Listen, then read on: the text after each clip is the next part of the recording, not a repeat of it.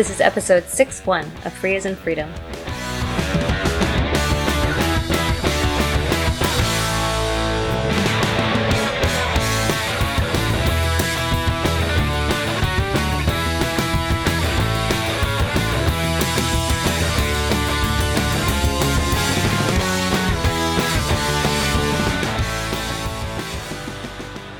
Hi, I'm Karen Sandler. And I'm Bradley Kuhn. This is Free as in Freedom.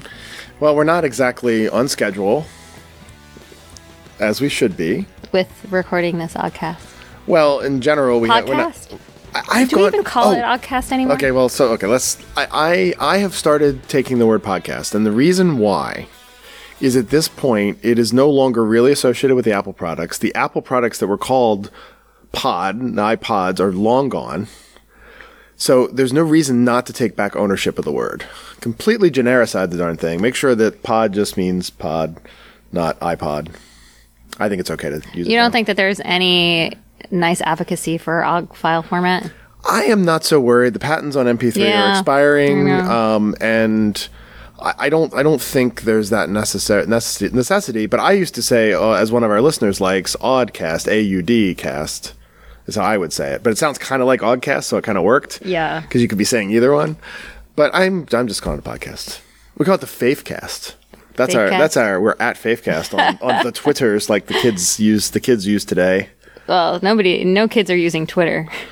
What are the kids are using? The Instagrams? I mean, maybe they are using Twitter still, but I don't even know what the kids are using. We're so old, we don't even know what the kids are using. Kids that are listening, can you please tell us what you're using? What proprietary technology that puts all your stuff in the cloud and ruins your life? Which one do you use? What are you going to let ruin your life? Because you know better than we do. Well, I think you just said you know better than them because you told them it's going to ruin their life. No. I mean, I think that young people today fully understand the technology that they're using in a way that people, a little bit older didn't really understand at the same age. You're probably correct, but I think that we're also understanding the technology we're using because we're finding that we can't use free software anymore.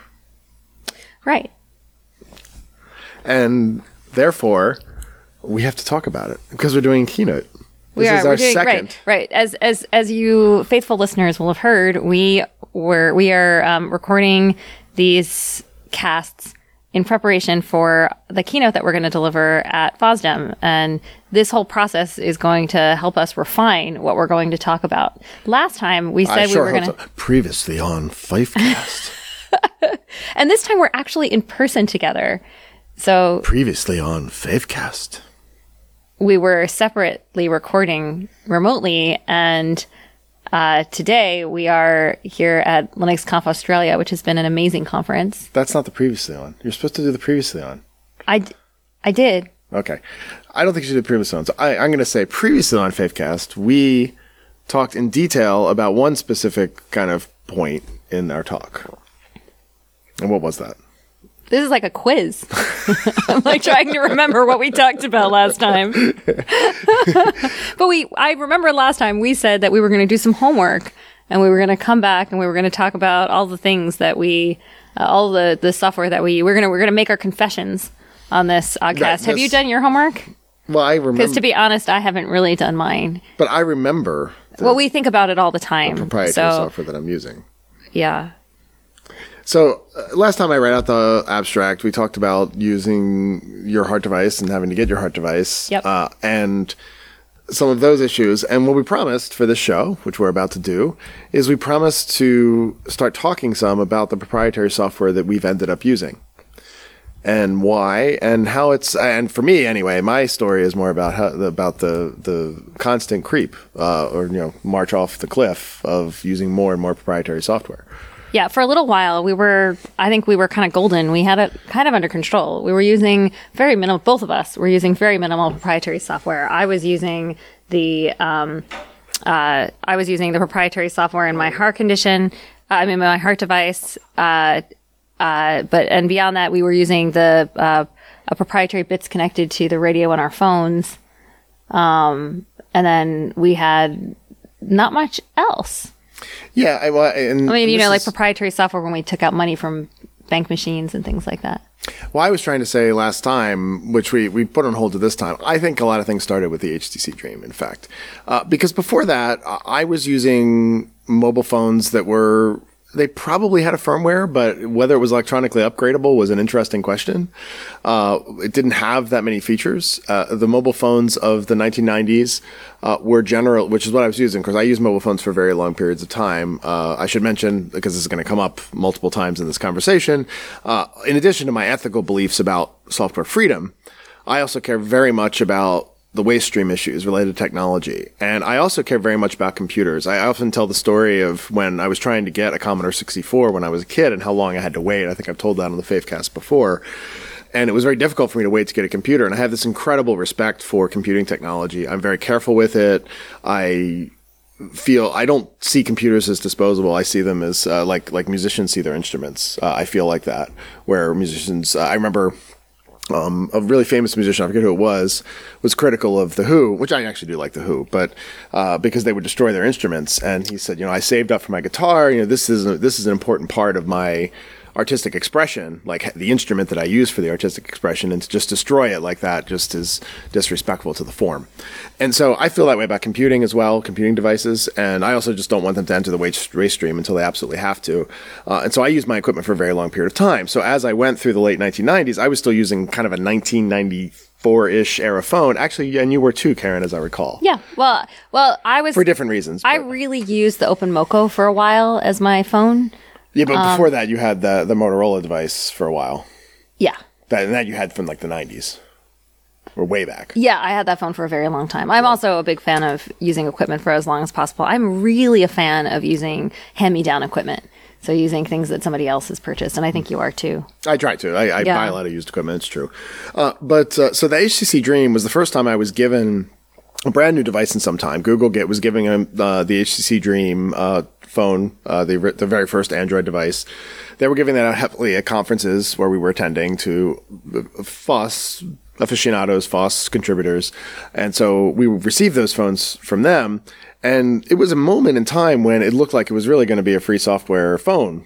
Android was released as open source, and Google, as many people know, acquired that company, released it as open source. Yeah, and it was promoted so heavily at free software conferences that it felt like it was just very exciting. Right. And so I sat down with Aaron Williamson, who I used to work with, and he and I kind of got a basic build working. Aaron did most of the work on that sort of removed the proprietary bits from the build for the HTC Dream. So it took out the Google apps, took out some of the proprietary drivers for things like I think the GPS had a proprietary driver, and so it took that out. So it was down to just the only proprietary thing being the baseband firmware, which pretty much are still proprietary on every phone. And that build is actually what I used on the HTC Dream for years, even after the Replicant project took off, which I'm often associated with, but I contributed only the name to the Replicant project. I came up with a name. And it's the only thing I did for Replicant. I renew the domain every year, so I guess I do that every year. But that's not very. I give $20 a year to the Replicant project for its domain. But I never even switched that build. I just ran that HTC Dream build that Aaron and I, or mainly Aaron, put together for the entire time I had that phone. And I was using that phone until I think 2016 is when we switched. 20 somewhere between 2014 and 2016 is when we finally gave up on that phone, right? Yeah, I think it was, but we used it for so long that there was someone I know who considered taking a job or like going over to the charitable side of free software, and that person said, "Can I really be? I don't know if I'm legitimate enough to be an advocate for free software because I don't want to use an old phone." and people would say that as we got late in this period, people would send us their old, like, I actually kind of got annoyed. Because I had a whole stack. I loved it. Great. I liked it at first, and then people realized it was a way they didn't have to worry about e-recycling. I became their e-recycling address for an HTC Dream. I think also people feel bad throwing out their old phones, perhaps, and most people keep them, and so it makes them feel good, like they're doing something. And we really appreciated them for a long time. One person asked me if they could send me one, and they sent me 6, and I was like, "Okay, never send Bradley your old phone. Send them to me." Okay, because I'm currently using a phone that somebody sent me. Okay. Which is great. So, but that was sort of a way to stay with free software. We realized it had the proprietary baseband, but it was really easy to say. The only thing proprietary in that phone was the proprietary proprietary baseband.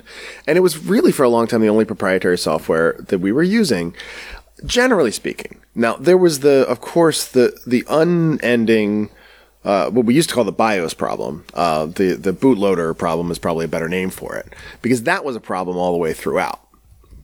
And so I was always using for laptops, Lenovo, well, originally IBM and then Lenovo-based laptops that were the T-Series and mostly T-Series. Some more people use the X-Series than T-Series, but I always liked the T-Series ones. And Linux ran on them just just great, no problems. But of course, the BIOS was proprietary, always proprietary. Yeah, and I mostly did, except that I took a break when I joined the GNOME Foundation as executive director. I felt like I really needed to be running a laptop that someone could purchase for themselves and have it delivered with GNOME on it. Mm-hmm. And I felt like that was a real advocacy component, because otherwise I was running, I was showing off how great free software is, and people would say, oh, well, how do I do that? And then it's a much longer conversation. And with people who are not so technical, it was much easier to say, oh, you can just go on this website and buy a computer. Yeah. And so that was sort of the only proprietary software in my life, right? Was that BIOS and the baseband firmware on the phone. And that situation even got better, because when the Coreboot project got far enough along, of course, there's the LibreBoot fork, which is basically more or less deblobbed Coreboot, because Coreboot does give blobs for proprietary things. But on some of the Lenovo models, namely the X200, you could run 100% free software. So there was a period of time there where I had this laptop I still use now, which is the X200, running all free software, which it does, from bootloader up. Atheros as the Ath9K chipset wireless card, so free firmware on the wireless card, and all free software from Debian, and my phone running everything. So the only thing for a while there in my life proprietary was the baseband firmware. Yeah, those were golden days. And those were golden days. So, Karen, why don't we take a break and let them reminisce on the golden days, and we'll come back with Sounds the good. Dark Ages. Dun dun dun.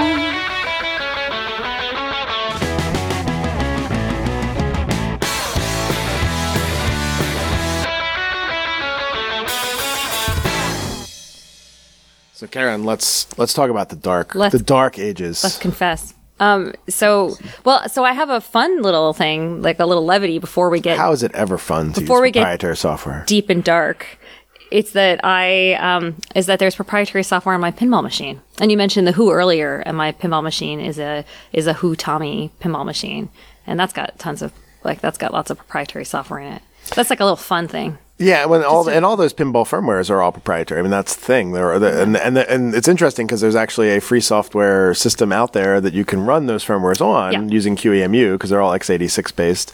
But and there the firmwares themselves are still proprietary. Hobbyist projects for different pinball machines and from different eras. So it's pretty cool. I haven't really had the chance to dive in as much as I want to. But on the end, they're all proprietary firmwares, right? Yeah. Which is disturbing, but even more disturbing. Yeah. So now let's get this. I thought I could make it fun, but of course, whenever we're talking about proprietary software, it gets dark real fast. Well, and the thing is that and it's the moment where we're getting to the point where, and I don't gloss over this because I think it's an impossible issue to gloss over, and I think it's disingenuous when free software people try to, but we're at this moment where the proprietary software and the proprietary data are intertwined, and things are really bad. Yeah. And I think the place that's most obvious is things like navigation, where the most popular turn-by-turn navigation system is Google Maps, and it's proprietary in various different ways, because the data set's proprietary, obviously, which is most people complain about, but there is OpenStreetMap, which is a great data set. But the software that navigates you through Google Maps is, frankly, substantially easier to use and better turn by turn and all that stuff than what's available with OpenStreetMap. And there's something about knowing that you need to get somewhere. And maybe I have a story I'm not so sure I should tell, actually, but I have a very sad story about this but navigation is one of those things that's very stressful. And so people just want something that they know they can rely on, that's going to be easy, because this is like a very fundamental thing. So go ahead, tell your story. I think I should tell my story. If you would like to tell your story, I have a similar story. I'll tell after yours. Yeah. So the story about where we've maybe we should tell the part where we resisted it. Right. So we spent years, right? So Karen and I both spent years trying to resist navigation, and we would help each other, which was so nice. Right. So the first time we really did that was we were in a vehicle that had navigation on it, and driving around, the two of us in the vehicle together, and we both refused to use the navigation system. Now, it worked out that we were actually in the greater Boston area, namely near Cambridge, Massachusetts, where I used to live. So but lived almost 20 years ago. So I'm digging back in my brain, like, I know these streets. I used to live here. And like slowly I was able to get us to where we were supposed to go just from my own, like, kind of leaky memory about the streets and area. And often we have directions written out in advance. Right. But what I realized about writing directions out in advance is I was mainly going to Google Maps and then writing like D to A conversion of Google Maps, right? Because I would log in, I would get online to search for an address. The first return is the Google Maps return. So I'd be like, okay, well, this is where it, and I pull down, and of course, all the proprietary JavaScript would run to tell me all this, go get Google's proprietary data. So I was really just like turning the digital Google Maps into an analog thing with pen and paper. That's true. But on the other hand, you didn't have a device that tracked you, that was with you, that was turn by turn and tracking everywhere that you were and collecting that information. So there's different levels, and there are, But this is where these kind of slippery slopes come in, because you sort of like, I feel like I'm resisting, but then it's like, what am I really resisting? I wonder. It wasn't. A number of times I tried to use OpenStreetMaps, and I did pretty good with that sometimes. I mean, because I couldn't get turn by turn. So I would get the OpenStreetMap thing and try to figure out where I was going to go. I did that a couple of times.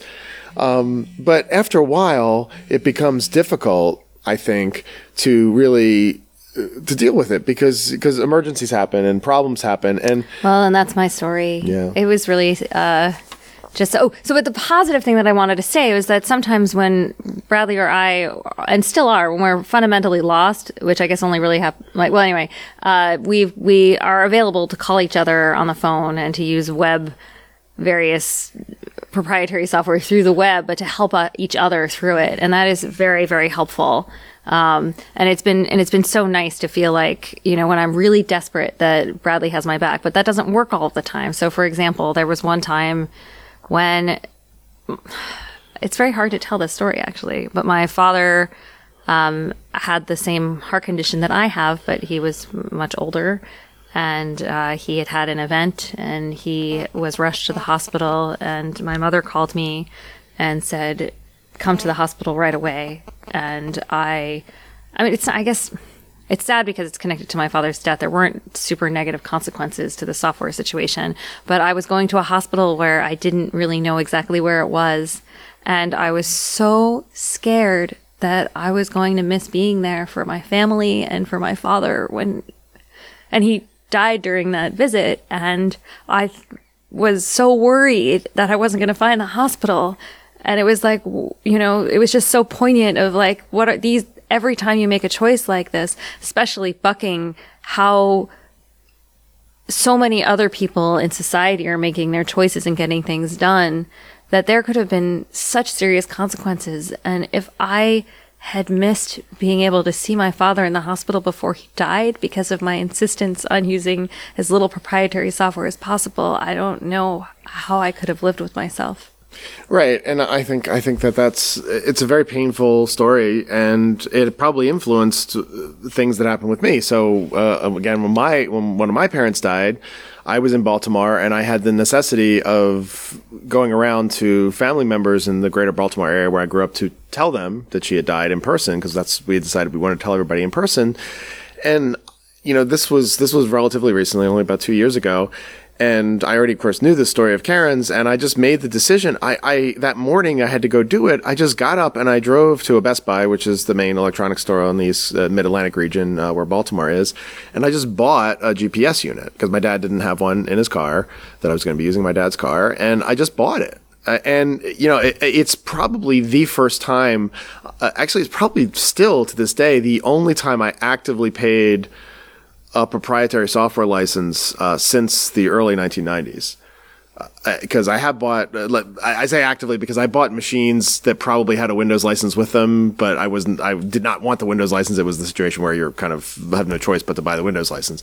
But this was the first time I bought something I knew had a proprietary license and I wanted to make use of the proprietary license. And, I didn't think twice about it, at that point. Because, in part because the certain amount of like shame that like I'm bad finding places, and I hadn't lived in the Baltimore area at that point. That was even longer ago. So that was more like 35 years I hadn't lived in Baltimore. And so I didn't remember how to get everywhere. So I felt like I just should do this. And so, and I think a lot of people will probably listen to this and say, well, like, this is like, why are you even struggling with this? We have these devices. They make our lives easier. They take away problems that we used to have. And especially younger people who didn't grow up in a pre-GPS everywhere era, or don't remember what it's like you would have to call and get directions. And they used to go to like, when you went on a long trip, you went to AAA and they gave you little maps and showed you how to go. That's why you were one of the reasons you were a AAA member back in the 80s. And people don't know that, of course, because if they've never grew up in that era. And I think most people would look at it and say, well, that's a bygone era. We don't need that anymore. And I think that makes a lot of pressure. There's a lot of social pressure to be like, why would you put yourself through this stress especially in a situation like that, to not use proprietary software. And I think I've always felt that the necessity of doing it was to lead by example, right? So I felt like if I'm going to be a software freedom activist and I'm going to be telling people, say no to proprietary software, that I had to be setting an example. And I think what you and I have been discovering in preparing this talk is that leading by example as a purist, given how hard it is in society, is not going to help anybody, because we're actually trying to put forward what a lot of people see as kind of a goofy, unattainable standard, which is like basically inconvenience yourself to the point of like not being able to handle deaths in the family in a reasonable way. Yeah, I used to think that it was part this leadership component, and then it was part knowing where the pain points were, because it was so a lot of this proprietary software is so seamless that you don't notice it, and it just fits into your overall lifestyle and technology usage. And so by being a purist about it, I would know what needed to be worked on the most.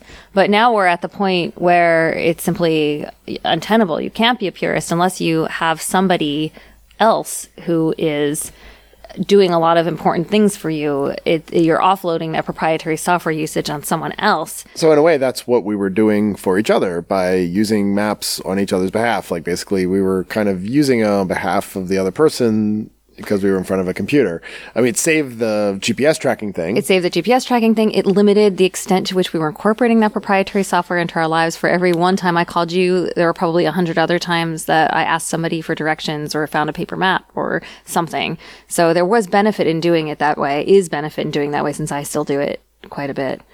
Yeah, and thank you for being such a good friend to me.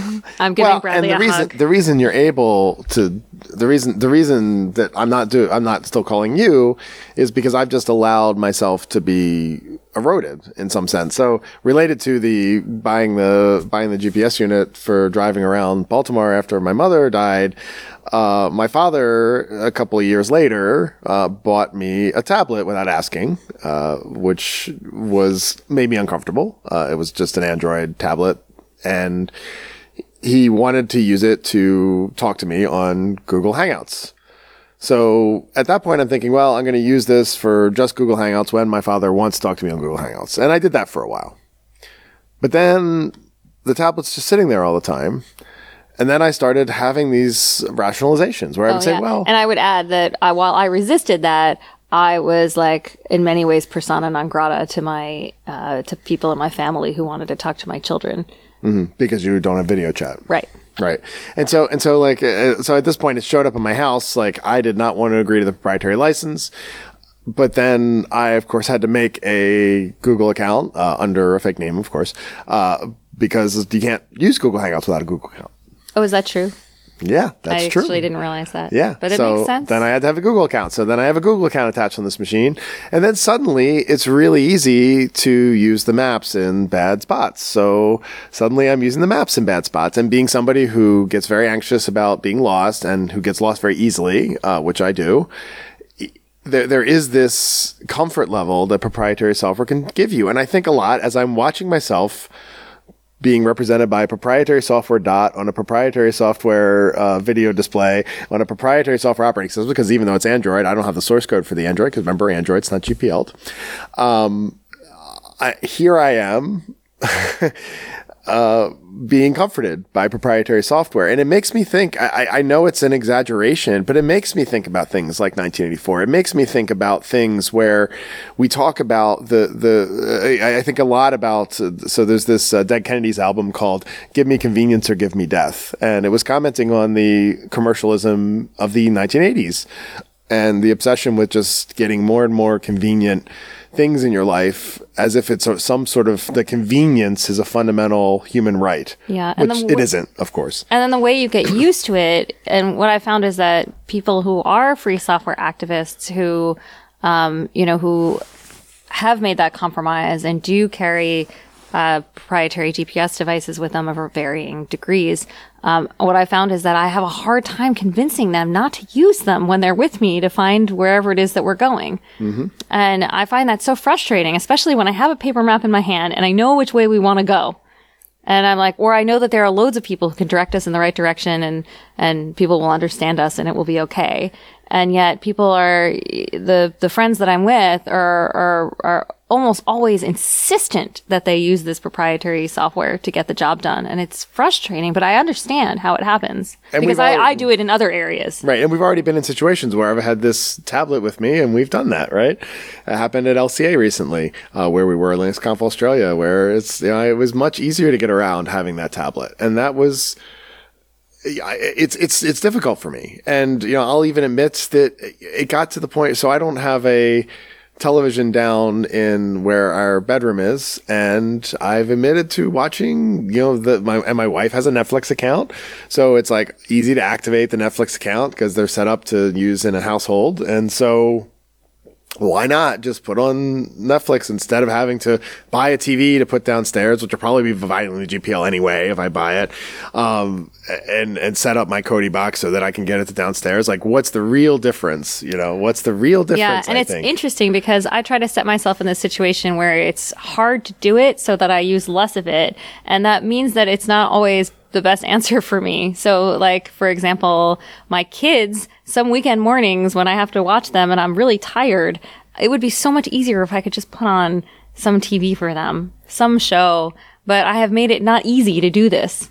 So like, unless I can find something on YouTube that I can show them some video there, and it's so much effort that I just don't, and I do something else, which is actually maybe a good thing, come to think of it. But there are ups and downs to all of this stuff. But even when you go back to YouTube... And my kids think of me in many ways as being a Luddite, which is so funny because I'm totally in this field because I love technology. Right. And I mean, even when you start talking about things like YouTube, we're at the point now where, yes, I'm pretty sure I haven't used it in maybe 6 months. The YouTube download script still works. But on the other hand, most of the time you use YouTube, it's through the proprietary JavaScript interface. Absolutely. So we're getting to proprietary JavaScript. Right. And so that's where so bad. And that's where the slippery slope is most easiest. Like, I can actually track every moment of the slippery slope with this tablet that I've had. But with JavaScript, I can't even go back in history and figure out when was the moment. I don't even remember when the moment was when I basically stopped using NoScript. Yeah, well, you remember when Google Maps just became... Yes, I remember that, but I don't remember when it was because I so quickly just started turning off NoScript. So I don't know if you've ever seen the joke page that gets loaded. I'm going to put a screenshot of it in the show notes of when you try to look at Google Maps. There was a day, and I don't remember when the day was, Karen. I really don't. I remember the feeling, though. Yeah, that when you used to be able to look at Google Maps without JavaScript, it actually worked. And then there was a day when you went to Google Maps and it brought up this image that said, when you've eliminated the JavaScript, all you have is an empty page, and it's a picture of a Sherlock Holmes-like character.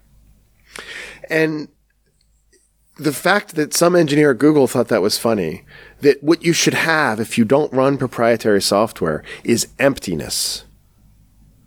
That was so disturbing to me, that a company where many people I know work who care about free software, but there's at least one engineer who thinks it's a joke if you don't want to install proprietary software, that thinks that you're empty and should be. And so that really like affected me. But then on the other hand, It doesn't have that anymore, by the way. oh, I can't find it anymore. I don't think it has the Sherlock Holmes reference anymore. I'll have to look for it. Hopefully somebody saved it online, Yeah. so I can find it for the show notes. I have promised it for the show notes. I'll have to do some digging. But what I actually did, so I have a browser well configured with no script. My Firefox default browser well configured with no script, has lots of no cookies, no accepted cookies settings. I basically took every basically no script thing available, plus everything Mozilla had as regards to privacy is all turned on. So it's like the most private browsing experience ever. And I rarely use that browser anymore. And the reason why is because almost no site works with it anymore. Yeah. Because and I actually, the problem is that if you want to do no cookies and no JavaScript, so I mean, for two different reasons. The cookies thing is a privacy thing, and the JavaScript thing is a proprietary software thing, although they intersect because the JavaScript's often the thing that's invading your privacy. And if I want to use that browser, like I will spend upwards to 25 minutes to get a page to load to figure out, okay, what's the min set of JavaScript and min set of cookies from which sites I have to allow to get this page to load. So I actually am compromising there too, where I'm just mostly running all my browsing in Chromium in incognito mode, figuring, well, at least it's incognito, so the cookies all get deleted as soon as I exit the browser. But of course, NoScript doesn't even work in Chromium because the authors of Chromium, which basically upstream is Chrome, it's just the free software, the full free software fork of it, don't have the hooks to make a NoScript plugin. What? Because they don't believe a browser should exist in the world without JavaScript. That there's no point in running a browser that does not support JavaScript. Which is kind of true, because if you want to do anything via the web, you've got to use proprietary JavaScript. I mean, which is wrong, and it should be changed. But when you're realistic about what the world is right now, that's the world we live in. If you want to book a flight, if you want to interact with your bank, if you want to do anything at all that's remotely useful via the web, which if you don't do, basically means that you have to spend a tremendous amount of time. So actually, that's what I want to transition to in the next episode. So Karen, coming up with the next episode, let's tell them all about how we have to, or we don't have to, but we choose to compromise for actually getting operations done, logistics done, particularly for ourselves, but not just particularly for ourselves, but also for Conservancy. And so in the next episode, we'll kind of explore that. Let's do it. That's, I think, the next important piece. And then hopefully at the end of that episode, we can start to get to figuring out, really pull back the curtain. And at the end of that episode, we'll maybe be able to talk about like how we're going to put this all together for a talk. Because I'm not really sure about that yet. But I've got some ideas. We'll dig into that in the next episode of Free as in Freedom.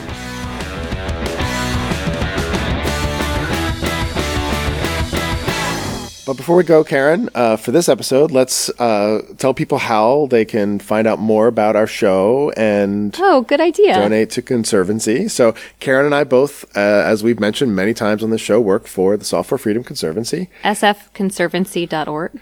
And while the show has been a thing that pre-existed, not both of us working for Conservancy, but almost, and is very much a activity that we do to help promote the work that we do for free software. We're funded, Karen and I, through Software Freedom Conservancy, which is a 501c3 charity.